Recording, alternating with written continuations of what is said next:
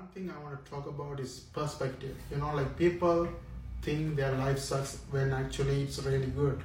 Like there are some of my friends here in Canada, um, they are eating 3 times, they don't have any like real heart problem. Even the guy has 10k in the bank and still thinking his life sucks, and he don't context with 8 billion people in the world. Like if you look at some area, people like, I don't know, even Sri Lanka is in very bad condition.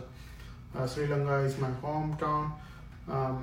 It's They are struggling with the money. Like they are even having hard time to get 3 times food. So when you compare to that, you are in very good situation. So if you want to think about bad situations, you can always think one.